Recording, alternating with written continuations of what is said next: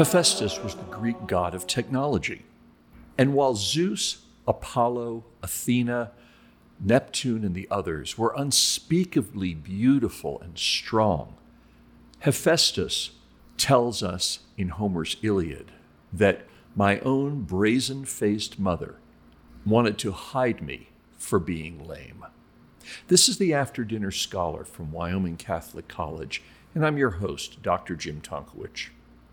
Last week, Wyoming Catholic College held our annual Adult Learning Week, the Wyoming School of Catholic Thought here in Lander. The topic was the ancient and modern challenges of technology. Dr. Glenn Arbery, the college president, opened up the week with these words about Hephaestus and Techne from chapter 18 of the Iliad. Before I get started, does everybody have their text? I hope, because I am going to be looking at digging into the Iliad a little bit. I hope this will stay put. But first, I want to add my welcome to Jim's, and I want to begin with a few knee-jerk reactions to artificial intelligence, if that's okay with you. It's going to be a very interesting week. But one thing I think that is very interesting is since we started talking about doing technology as our topic, I think this was last fall or late in the summer. A lot has happened. For example, last fall, I think maybe as we got toward the end of the year, ChatGPT emerged. This phenomenon that I think even at this time last year we couldn't quite have conceived of. Has anybody tried it? Have you gotten on there to fiddle with it? We have one. Okay. Every once in a while I decide I'm going to get on there and see whether it can actually do things better and faster than human beings could. So earlier this afternoon, I got on the ChatGPT screen and asked it to write a Petrarchan sonnet in which the poet complains that his beloved's untimely death is like her betrayal of him with another man. I thought that ought to stump it, Not only did it write a sonnet, it wrote two sonnets. It wrote them faster than I could possibly have read them. I want to say both of these sonnets appeared on the screen within 5 seconds. The first sonnet was about the complaint. The second one went beyond what I'd asked. It was about the poet's coming to terms with the death of his beloved. These are pretty bad sonnets. I want to stress this, but they follow the rules, more or less, 14 lines, 10 syllables per line, more or less. There were Shakespearean sonnets rather than Petrarchan sonnets, so it messed up on that. The scansion is a little erratic, but I promise you that any student assigned this task would have labored over it, probably for days. And most of the students, in my experience, would not have done any better than these things that were just turned up by this ChatGPT. So what can this mean? GPT stands for Generative Pre-trained Transformer. So it draws upon these massive amounts of data. And here's what it says about itself if you ask it, is ChatGPT intelligent? It's important to note that GPT is not capable of true understanding or consciousness, and its responses are generated based on statistical patterns learned from large data sets. While the responses may seem intelligent, they are not generated by a conscious being and do not reflect true intelligence. Okay? That's even more problematic, isn't it? Because we're not dealing with intelligent agents, but simply with mechanisms that draw upon immense amounts of data to generate intelligible sentences and write sonnets maybe better than our students can. When I asked it about Hephaestus and technology, it outlined a solid talk. So I'm just kidding. No, you're welcome to go get that one, all right? It was factually wrong in a few places, but it was okay, it was pretty good. Still, you see what I mean? GPT has already become a cataclysmic issue in education. You'll see articles about it all the time. What happens to the student essay? If you can type in a prompt and the thing comes up with a complete paper, seriously within a few seconds, what's going to be the result of that? Everybody's writing about anti-GPT plagiarism software, or maybe it's GPT writing the articles about it. Don't know, right? But it's a deeper problem than cheating. And earlier this week, the heads of several large companies that actually spend most of their time and money developing artificial intelligence issued a short statement. Anybody see this past week? Yeah, which was then signed by more than 350 other innovators in the field. And this is the statement. One sentence. Mitigating the risk of extinction from AI should be a global priority alongside other societal scale risks such as pandemics and nuclear war. That's the whole statement. A little chilling. In other words, AI is potentially dangerous on a scale such that the question is how to mitigate the risk of extinction of the human race from artificial intelligence. People warning us work with Microsoft, Google, and similar companies. They're asking how we keep ourselves or how we keep them from making the move that will allow AI to take over and channel against us all the possible tools that will lead to the overthrow of mankind as such. The possibilities are pretty numerous if you let your imagination roam a bit, right? What this might look like, how it might happen. But what we find ourselves doing now is more or less what we did, as I know a lot of you remember, at the beginning of the atomic age, when we're looking not with the boundless expectation of early modernity, as we'll see on Tuesday, but with this sudden renewed caution, wondering what we might do to release powers that can easily exceed our own capacities of intelligence. So why are we starting, if we're thinking about these matters, with the Greeks and the Bible? Story of Noah is about the near extinction of mankind as such. Tomorrow, when we look at Prometheus Bound, we'll see that the threat of the overthrow of the gods is one of the central stories in the Greek myths. Zeus has overthrown his father, Kronos, just as Kronos has overthrown his father, Uranus. And the threat posed for Zeus is how to prevent him from making the move that will introduce an entirely new order and reconfigure the cosmos that gods and men inhabit. In other words, this whole problem of possibly cataclysmic change is itself very old, as Jim was suggesting.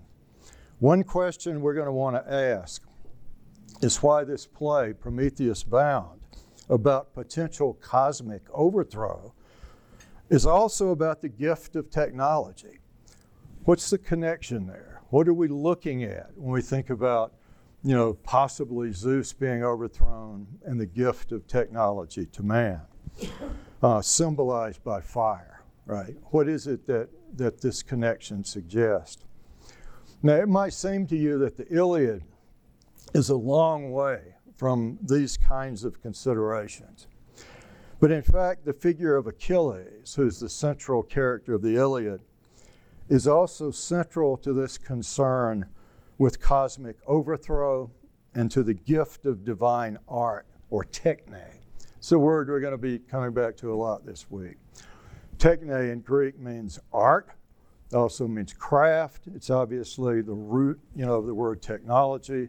So what are we to think about techne as we see it developing in these early Greek works that we're considering? So let me explain what I'm talking about with the Iliad first. When you read Prometheus Bound, you find that Jenny's going to talk about this tomorrow morning, but the secret that Prometheus is withholding from Zeus and that leads to all his torture is what the marriage is that will lead to the overthrow of Zeus. The son from this marriage will be a god who is greater than Zeus, who will have a more powerful weapon, and he'll overthrow the whole Olympian order. The answer to this question is assumed by the Iliad. The goddess who would have married Zeus and led to this overthrow is Thetis, whom you see in Book 18. This is a spoiler for sure, right? But she's the one who has the destiny to bear the son greater than his father. So if Thetis were to marry Zeus or Poseidon or one of the other major Olympian gods, then we're talking about, a challenger to the whole Olympian order. So what's the solution? Pindar has one of his odes in which he makes this very explicit. The goddess Themis proposes to the gods who are vying for Thetis, who must be, she's a kind of Helen figure among the gods, if you see what I mean.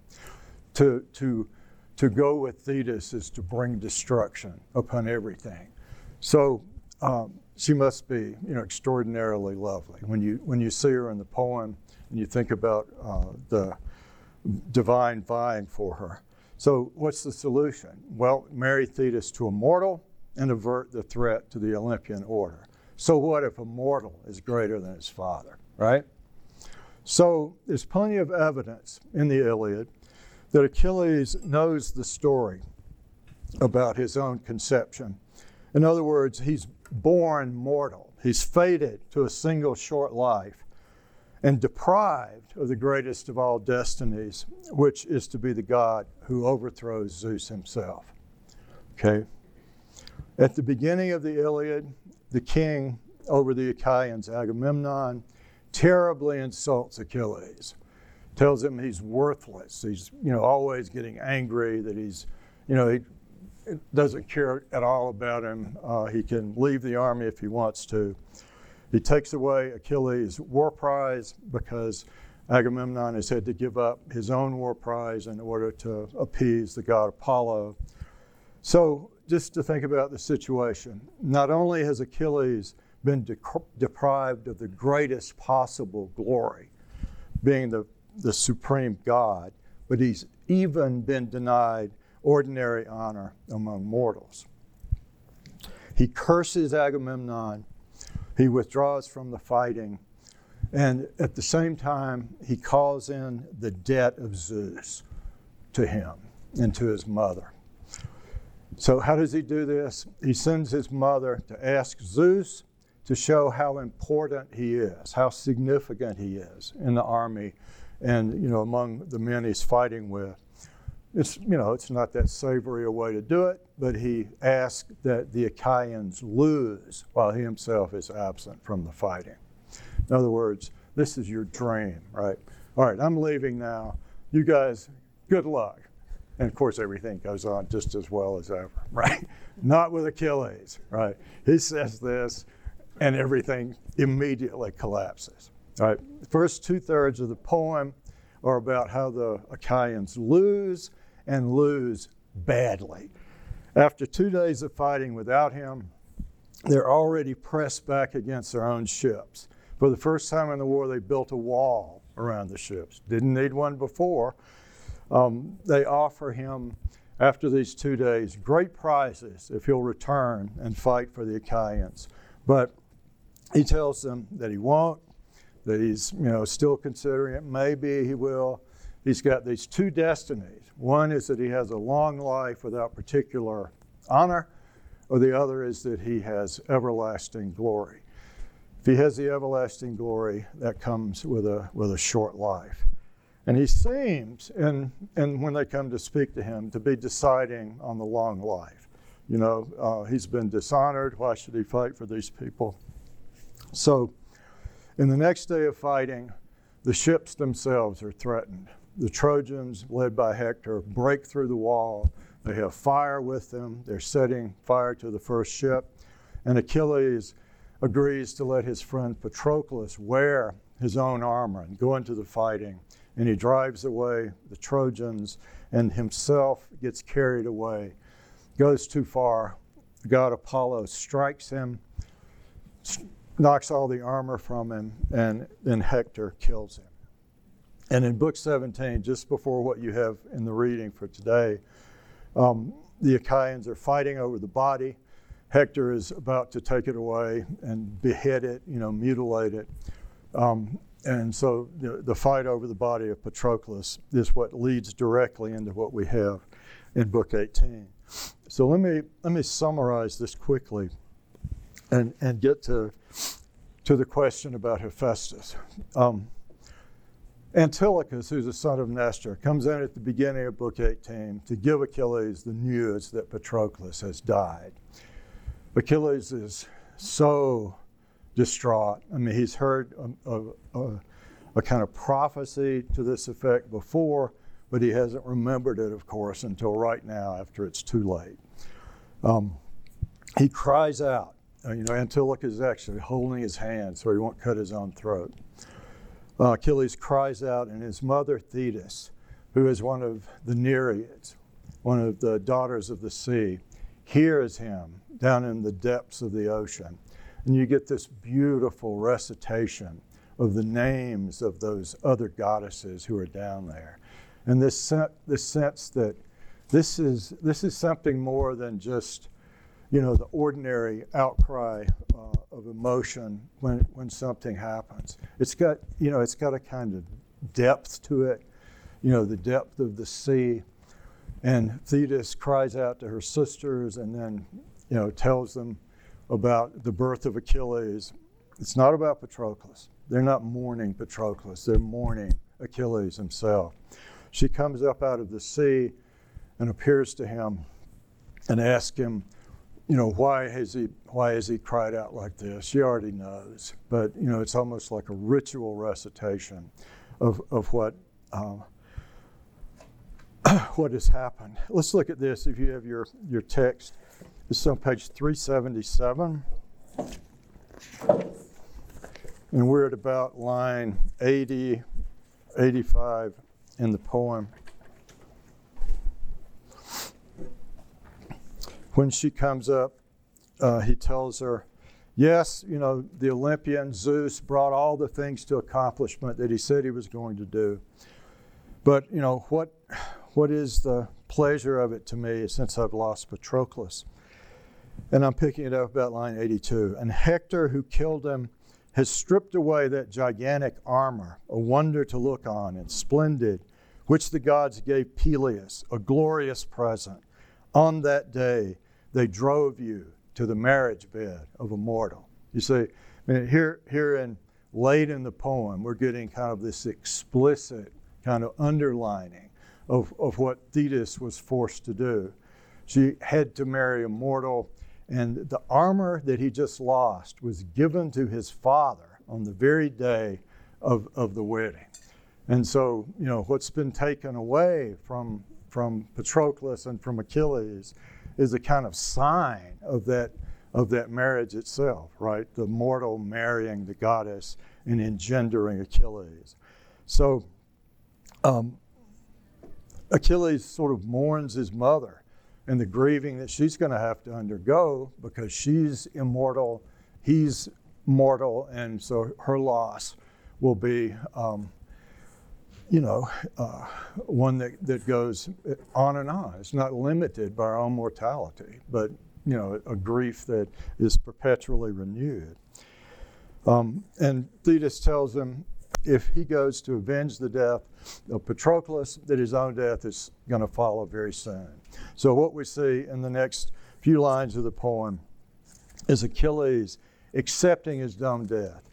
Okay, I accept my death whenever it will come, And this seems almost necessary in this great scheme of things, that it can't happen that Achilles dies until Achilles himself accepts his death and makes a kind of affirmation of this short life that he's been given. Okay, the rest of book 18, Hector foolishly encourages the rest of the Trojans to stay out in the plain that night, which makes them very easy for Achilles to get at the next day, as Polydamas, one of the Trojans, emphasizes pretty strongly. And then the rest of the book is Thetis going up to Hephaestus in his house on Olympus. So what's book 18 about? I want to emphasize a word that Hephaestus uses when he hears that Thetis has come up into his house, and it's zoagria, or recompense. It means, in Greek, the reward for a life saved. So if you saved someone's life, then the reward that you were given for saving their life would be this zoagria. You see what I'm saying? It's a kind of reward or recompense, some kind of prize given to the person who saved your life.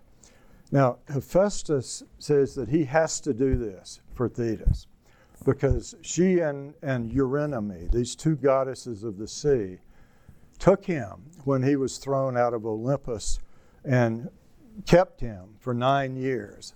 And you get those wonderful images of Hephaestus all those years making these intricate little things, pins that bend back, clasps, all kinds of ornaments, as though he's learning the craft of his art, his techne, while he's there in this 9-year hiatus when nobody else among the gods knows where he is.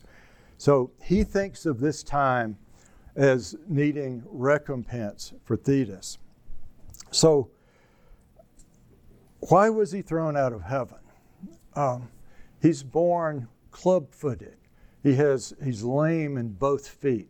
And whenever you see him in the Iliad or the Odyssey, he's limping. There's a scene early in the Iliad where he's limping around serving drinks to all the other gods, and they're all laughing at him. So you think about the difference between Hephaestus as a god, as a figure, and all these other gods who have this great beauty in themselves. The French scholar Jean-Pierre Vernant writes that the gods have a super body. Just what you want, right? A body made entirely and forever of beauty and glory. It's overwhelming. You can't look at it directly with most of the gods. And Hephaestus, among this set of the gods, is the club-footed one, the limping one. Thetis is described in Book 18 as silver-footed. Iris is swift, wind-footed. Even mortal Achilles is swift-footed or savior-footed. He's so fast he can save other people in battle. But Hephaestus is the god of the dragging footsteps.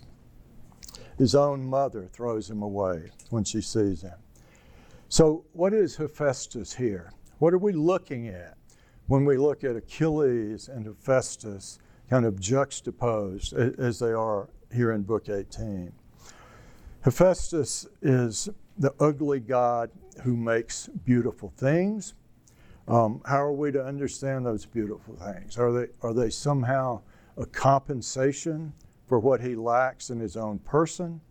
In other words, you look at the beautiful things he makes, they give you a sense of what? His own inner beauty? I don't know. But you remember the house of Hephaestus when you enter into it.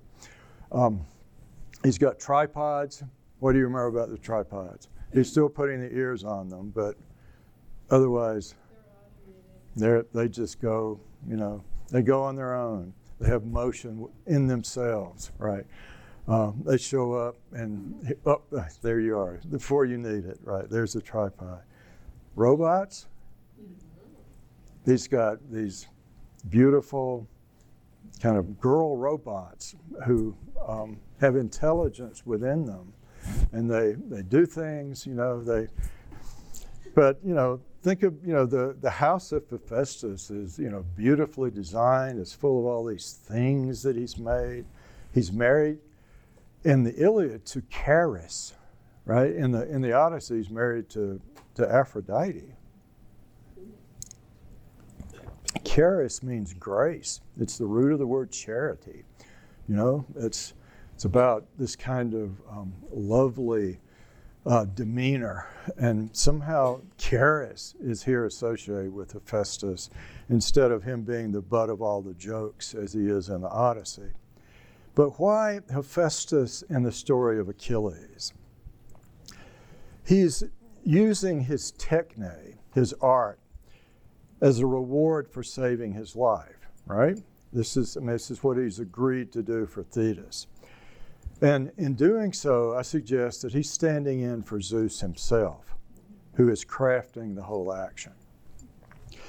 Zeus owes Thetis recompense. See what I'm saying? Thetis was forced to marry the mortal. She was deprived of the kind of honor and glory that, a marriage among the gods would have brought her, and instead this humiliating marriage to a mortal. So Zeus owes Thetis recompense, or zoagria. She saved his life. Are you with me? He married her to a mortal so that Thetis, by doing that, saved Zeus, right? Saved the Olympian order. So there's a kind of debt incurred here, and the recompense for that debt, I think we're seeing symbolized in what Hephaestus is doing for Achilles. Are you with me? So Achilles needs armor. He can't go into the fighting without armor. Thetis goes to Hephaestus, asks him for this armor, and Hephaestus willingly grants it because he feels this need to recompense her for what she did for him. I'm suggesting that this is a kind of symbolic way to get at what Zeus is also doing, right, in the whole of the poem. And that what we're looking at with Hephaestus is a kind of, in small, a way of getting at that debt that Zeus owes. So in other words, what Hephaestus forges is the symbol for this everlasting glory that Zeus is crafting for Achilles because of the lives that he saved of the Olympian gods. Is this still making sense? Tell me if it's not. So good? Okay, all right. Now, note that Thetis reminds Hephaestus of her own deprivation. So I'm seeing technology in terms of a kind of recompense or compensation for something you've been deprived of. Look on page 386, if you would, down at the bottom of the page. 386.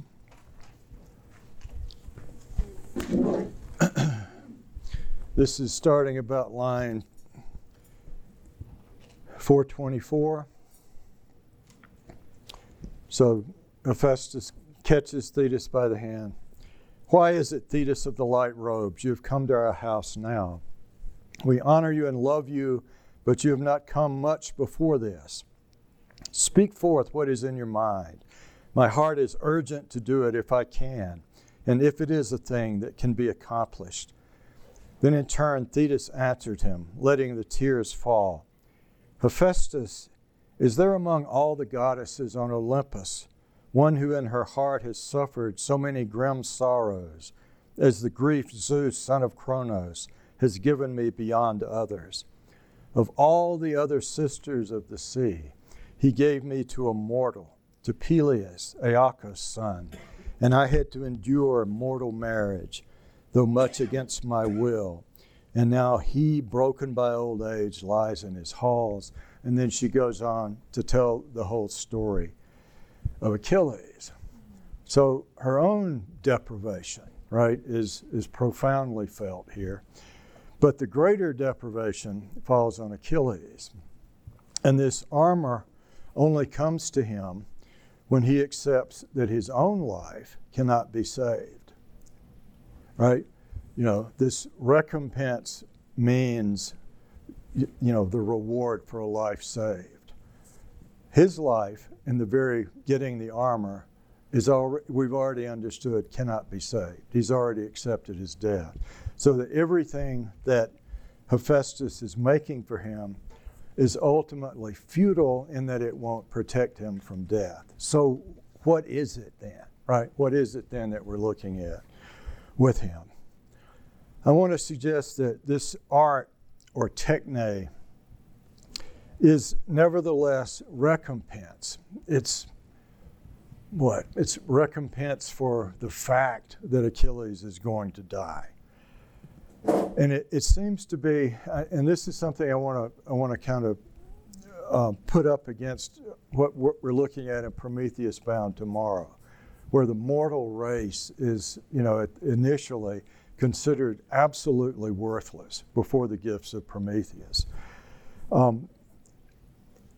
In giving this kind of art, this kind of armor to Achilles, it seems as though Hephaestus, and perhaps Zeus through Hephaestus, is honoring mortality itself. That is, the whole state of what human beings are, as is kind of honoring them in terms of this sacrificial dimension, this mortal suffering and death as the price for the cosmos not being overthrown. The whole life of Achilles as a mortal purchases the continuation of the Olympian order. And the visible recompense is crafting this superb work of art for Achilles to bear with him.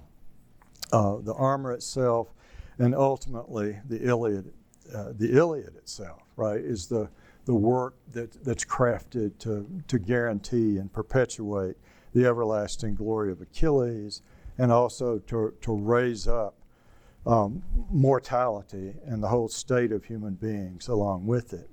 The whole last few pages of Book 18 are about the shield of Achilles. What's on it? What are we to understand by what's depicted on this shield? There is the whole cosmic order, the sun, the moon, the oceans, and the tides. They're the two cities. They're all the good things of human life.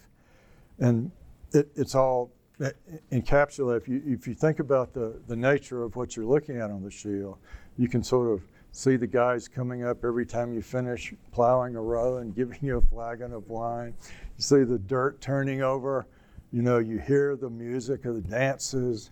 You see, it's sort of an astonishing piece of art in that, Homer never describes it as simply depicting those things, almost as though they're actually happening on the shield. And occasionally he'll bring you back to what the shield, what the work of art on the shield is actually depicting. So I think it's interesting to ask if this is kind of our image of technology, right? This is techne, this is art. This is the thing that's made and given to Achilles, who is this more or less sacrificial figure who's keeping, the whole of the Olympian order from being overthrown. What are we to understand by this shield? It has some gods depicted on it, I think, but only once, right? There are two of them who are helping out in the battle. Otherwise, it's a depiction of all these lovely things, right, in human life, such as a marriage, right, the marriage feast, and the groom going by and the women standing in the doorways as they watch the procession go by. I mean, there's a battle on there, right, and there are people being killed. So, and then there's there's a scene in the law court, when somebody's been killed and they're arguing over the blood price and things like that. So on the shield, which is, whose function, if you're thinking about it simply in terms of function, is to protect Achilles, right? It's never going to fulfill that role. It won't protect Achilles ultimately from his death, right? But what's depicted on it, what he carries into battle, is somehow larger than even the question of his own mortality in that regard. So the earth being plowed, the vineyard heavy with clusters, right, and all the people going in and out of the vineyard carrying the grapes. The herd of cattle, right, the lions pouncing on the cattle, the dogs trying to chase them away, the dancing floor, all these things. Why the idyllic image? Why this is the great work of art, embedded in the Iliad? I guess I'm asking us to think of this sort of as our first image of technology. This is the work of techne. This is a kind of beautiful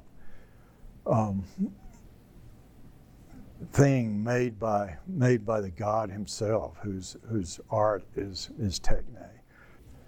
I mean, the first time we see real evidence of what's going to become technology, it seems to be surrounded by this kind of maternal, desire to honor her son, and this is divine art, right? When it's brought back down into the human order and given to Achilles in the beginning of Book 19, everybody else kind of stands back in terror of it, but there's a character of the divinely made thing that that we see here at this part of the Iliad in ways that I think are almost entirely good. I mean, I don't see a danger here, that's shining out. Christina?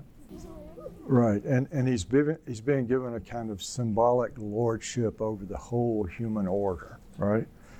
Which he won't rule over, right? Literally as king, because the only way he gets that is by accepting his death. I think what we're seeing is a kind of signaling of the end of the order of the gods anyway.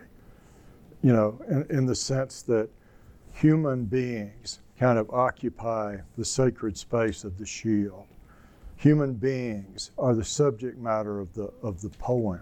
The gods are in it, but they begin to kind of recede, especially as this tragic figure of Achilles, occupies the whole foreground of what we're looking at in the poem.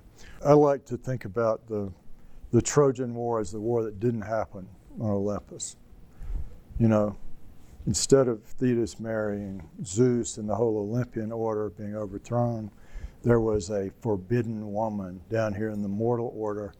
Contention over her led to the Trojan War, which was the setting for the glory of Achilles, which was a compensation for not being what he was, had he been born the son of Zeus. You see what I'm saying? Mm-hmm.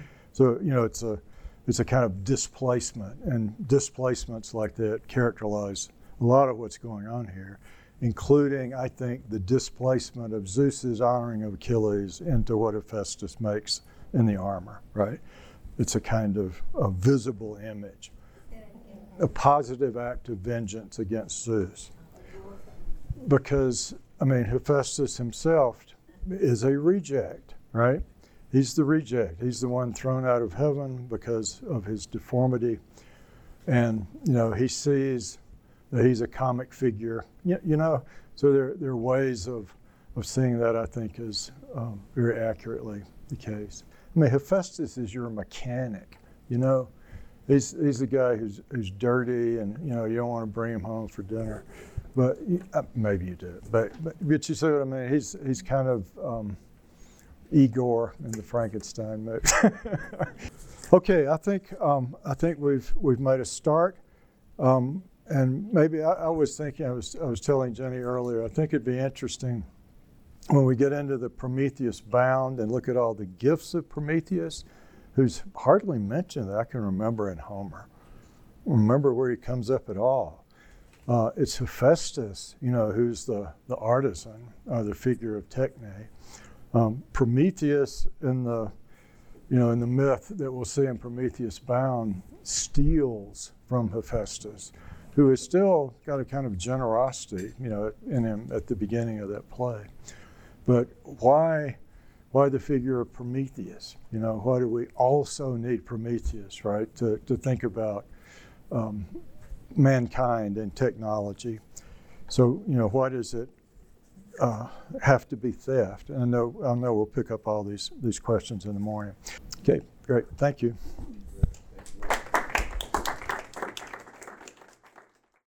This is the first podcast of the summer featuring faculty comments about the readings from the Wyoming School of Catholic Thought. And there will be links in the description of the podcast as to where you can get those readings. The program was, honestly, too good not to share. And perhaps it will give you a taste of this year's school, which will get you excited about signing up for the 2024 Wyoming School of Catholic Thought. For Wyoming Catholic College, this is Dr. Jim Tonkowich.